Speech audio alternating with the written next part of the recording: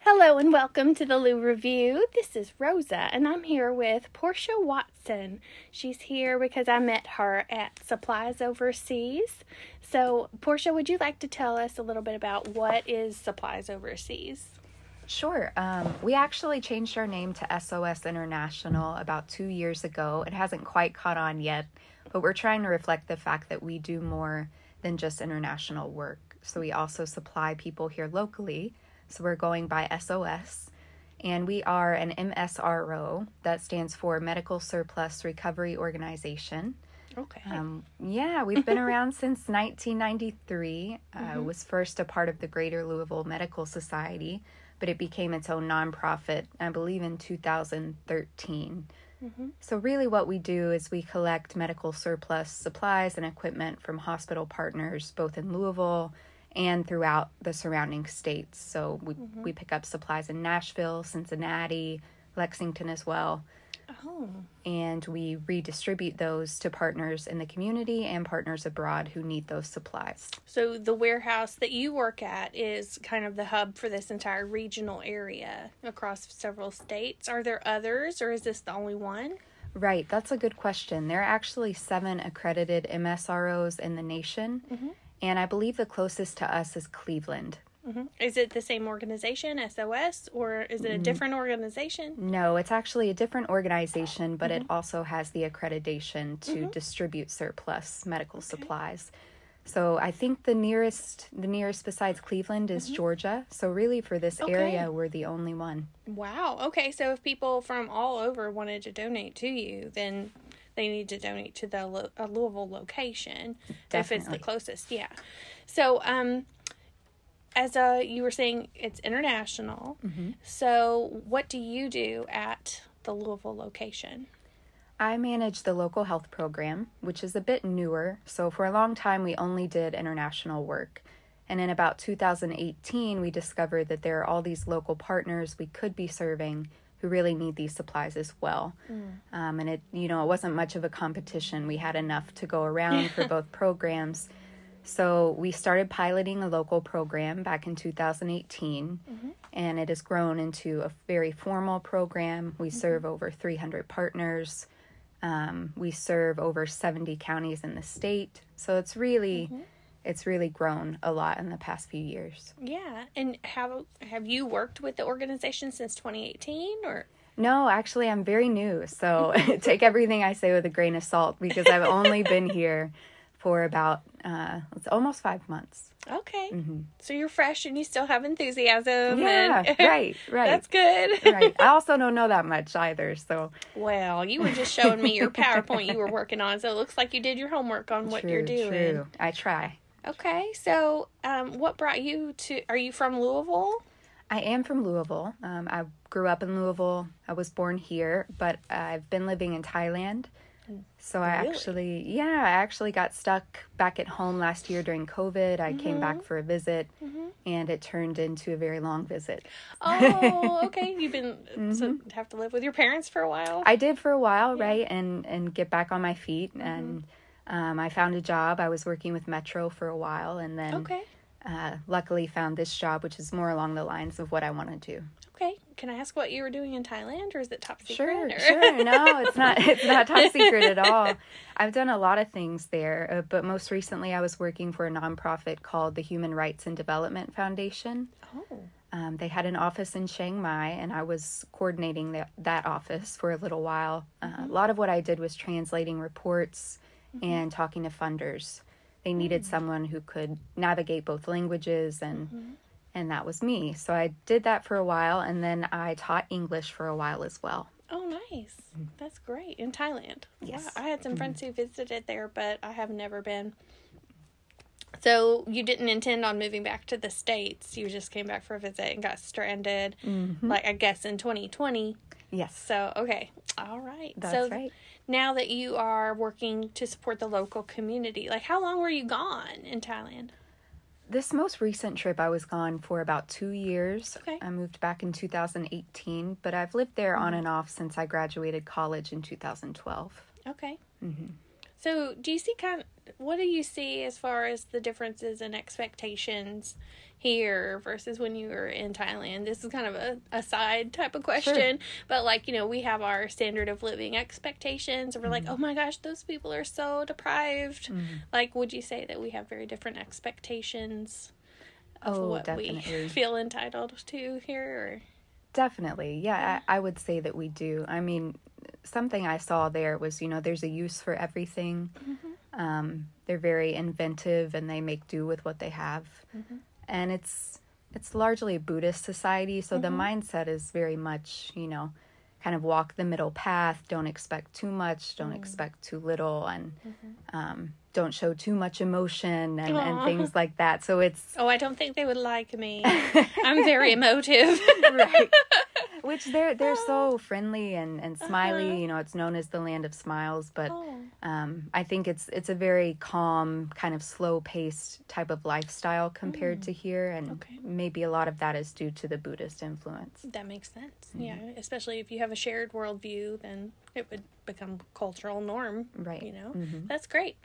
Okay, so then, like you were saying, repurposing things was very important over there. So it kind of makes sense that you would turn to working in an area that is all about repurposing things. That there's nothing wrong with the equipment and stuff that is donated that you can use. So you get to pass that on to other people who can use it. But right. Yeah. So what kind of things normally get donated to the SOS office?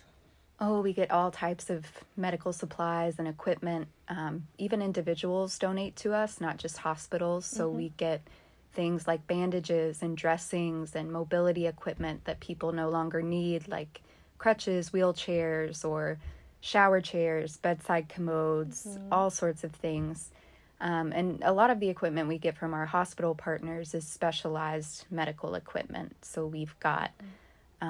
let me think. We've got oxygen equipment, masks, and ambu-bags, and things like that. We've got catheters, needles, syringes of all sizes. All of these new, unopened, never been used. Yes, a lot of them are. And some of them are expired, but we still use those. So especially in the local program, we can supply schools with those supplies to provide hands-on learning experiences for students. So like for the insulin needles, in nursing school, we were able to use them to like on oranges or on hot dogs or something to practice puncturing the skin and aspirating and things like that for administering insulin.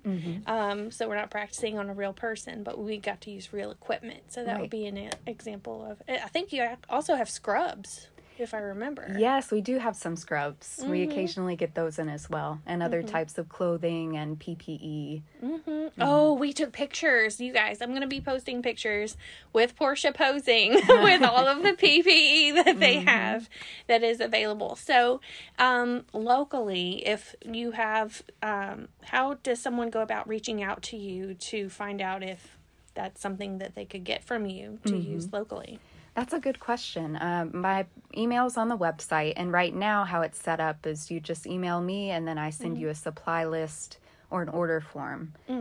We've got pretty much all of what our warehouse is stocked with on that form, and you indicate how many you're requesting and the size, and we do our best to fill that order for you.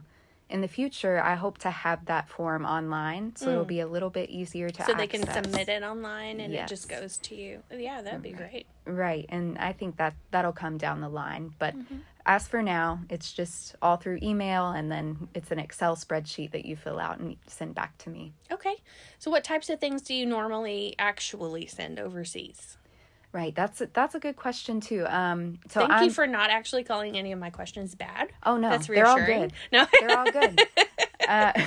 And I don't manage the international program, so I know it's a lot of the same supplies that go overseas, but it's a lot more equipment. So we actually have contracts with most of the hospitals that supply us, saying that any equipment they give us will be sent abroad. What type of equipment are we talking about? Like we're talking ultrasound machines. Yes, EKG machines. Okay. All kinds of equipment. Surgical equipment. Yes. And those go to hospitals across the oceans usually. I think when I was sorting, one of the things that was important was any supplies that we sorted to go internationally had to be expired. They had to not be expired by a certain date because of the delay that there is in the time that you pack it up to be shipped and the time it arrives in the country to be used. Yes, that's right. So if it's going somewhere nearby, like for instance, we just sent a container to the Dominican Republic last week. Those supplies were good we sent them within 15 months out. So I think that's... Yeah, that sounds right. Right. 2023, April of 2023 maybe. But if the country's a little bit farther away, say if we're sending a container to a country in Africa, for instance, we'll send the supplies dated 18 months out. And that means any short-dated supplies and, of course, any expired supplies all go to the local health program. Okay. So who do you routinely work with in the local health program? We have a lot of partners. Let me think. Besides schools. Right. Okay. So let me think about who I saw last week. Not including me. Not including you. Because I did hit you up for one of my patients. I did see you. Right. I work with Kentucky Refugee Ministries fairly often. I used to work there, so I have a lot of contacts. And they often need medical supplies for their clients. And I also work with Project Carrot quite a lot. I don't know if you've heard of them. I just in passing. You want to tell us what it is? Yeah, sure. So it's a federal program. They work throughout the state. They've got several locations. Their Louisville location is based at Spalding. And they supply people with mobility equipment and assistive technologies is their specialty. So if you need a piece of equipment that your insurance doesn't cover, you can apply online and they'll try to match you up with the piece of equipment that you need. Oh, that's fantastic. Okay. Yeah. All right. So who else do you work with locally? Oh, let's see. Outside of schools, which are, I would say, our largest, most of our partners are schools and universities. But we work with a lot of clinics. We work with family health centers, all locations pretty regularly. Okay. What type of things do they get from you? Do they get PPE from you? Or sometimes. Most of the time what they're asking for is are items for individual clients or patients. Okay. So we get a lot of requests for things like bedside commodes, adult briefs or pull-ups, Chuck's pads, those sorts of things, dressings, for patients who might not have the resources to purchase those new. But we also work with some clinics in West Louisville. We work with Hope Wellness and also HMPS Clinic, which is a fairly new clinic at 9th and Main. Is that the Hispanic one? No, Which actually, HMPS? HMPS is Black-led. I forget just how many women started it, but it is a beautiful, beautiful place.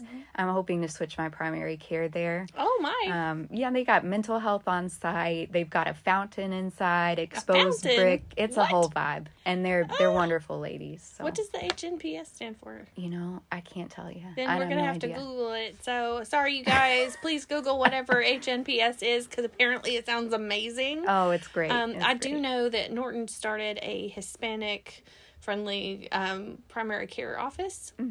The Norton Community Medical Associates, like, we always try to make translation services available. However, at this new location that they have, I think all the providers are fluent in Spanish, and so they don't need a translator to get that primary care. So for a minute, that's what I thought you were talking about. Right. So probably just the H, but yeah, that's so. It's great to know there are so many resources popping up here in town. Definitely. To serve minorities and definitely underserved populations. Definitely. So, what types of supplies do you get so much of that you really just don't need for a couple years? Anything come to mind? Something that we've been trying to say no to these days is prescription medications. Oh, yeah.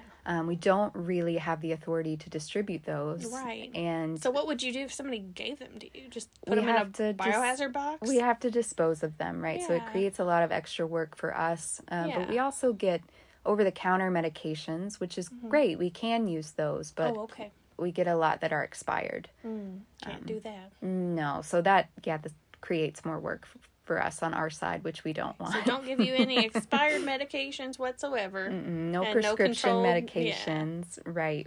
Let me think of something else we get quite a bit of. Let's see. At the moment, we have a ton of bedside commodes. We've got a mountain of them in the warehouse. So I think we're set. We're all set on those for now. And occasionally that happens. We'll get a lot of bedside commodes and shower chairs and that sort of thing. But the good thing is that we can usually always find a place in the community that needs those items. So if you need like 3 pallets of bedside commodes, you need to be sending Portia an email at what's your email?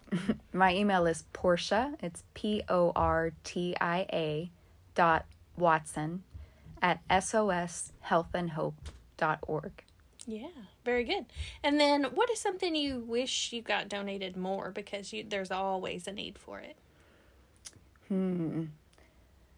Lately, I would say wheelchairs, especially wheelchairs with all their parts. Oh! Wheelchairs with their legs still attached and the cushion and that sort of thing.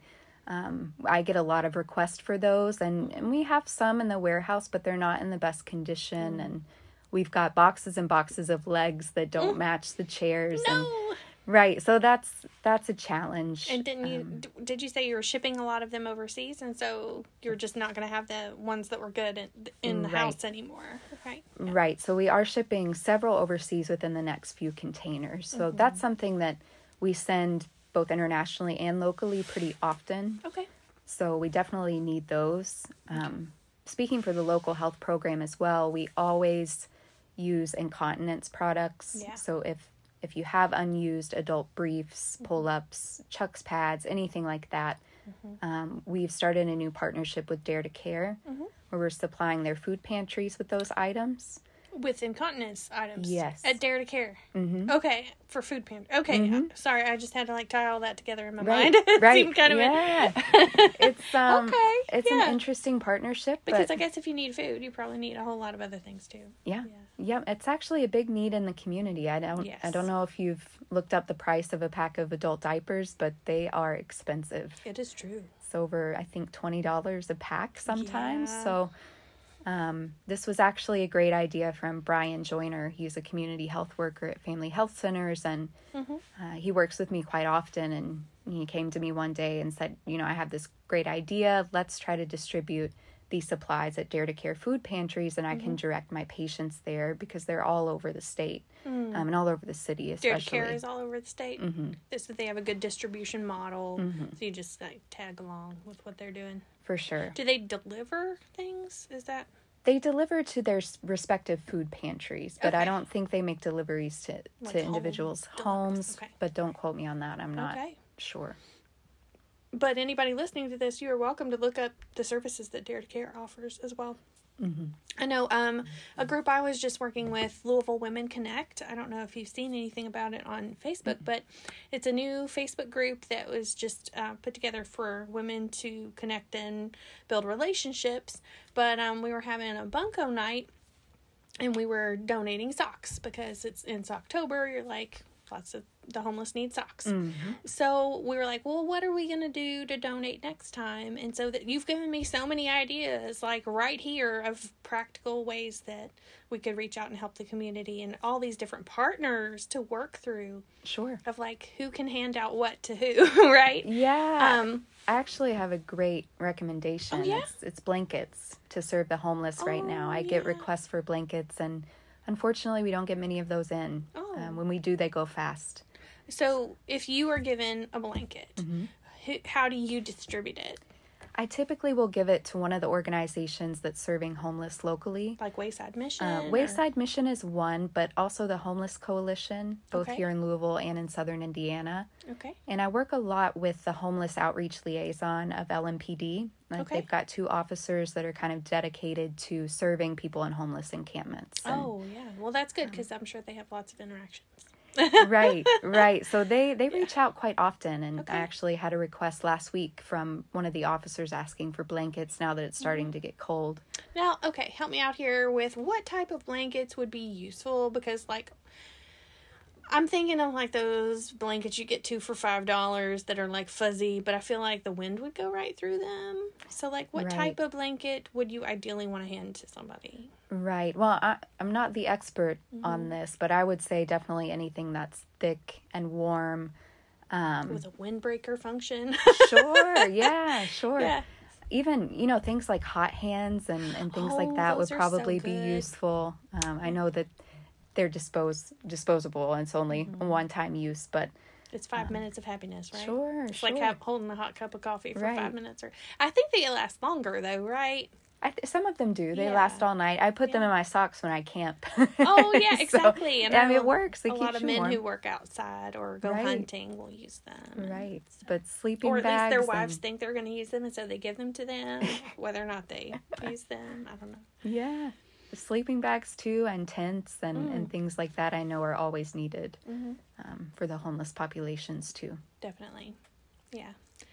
So, well, that's given us some really good ideas. And so if you do come up with a list of stuff like that, if you want to email that to me, then I'd be happy to share that with the groups who are always looking for, what's a accessible, practical way that we can, make an immediate difference for somebody. Sure. Because, sometimes it's more rewarding to do that than to send your money to who knows where.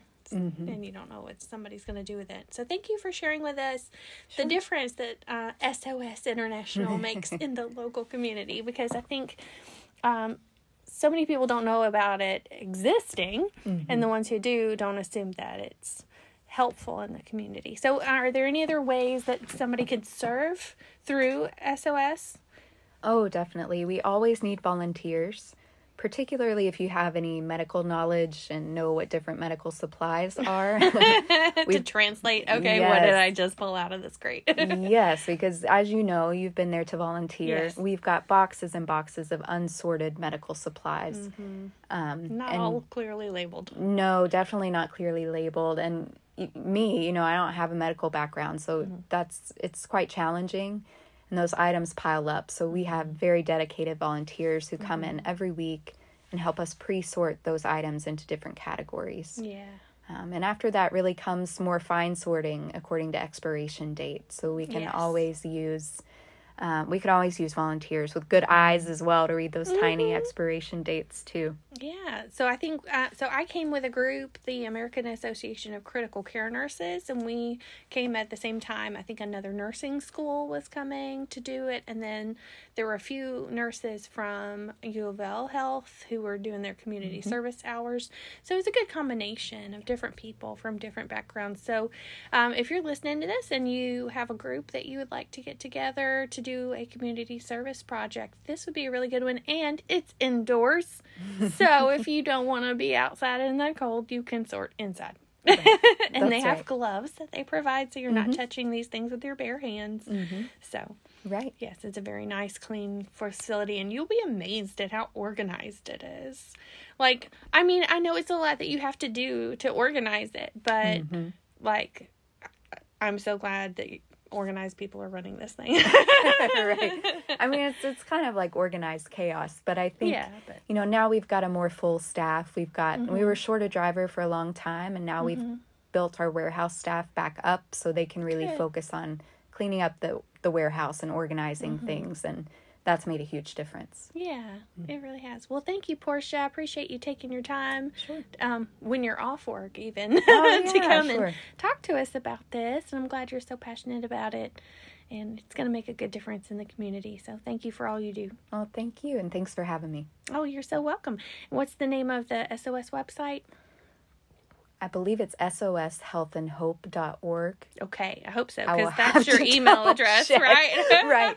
I really have to double check. I should have came handy with that link, but if not, I will be tagging the Facebook page on the Lou Review, and I'll be posting about it on the Instagram and the Twitters. So check us out there at Lou Food Reviews on Instagram and Twitter, and the Lou Review on Facebook for all the details, since I will tag you. Okay. All right, and we'll see you in the next one. Bye.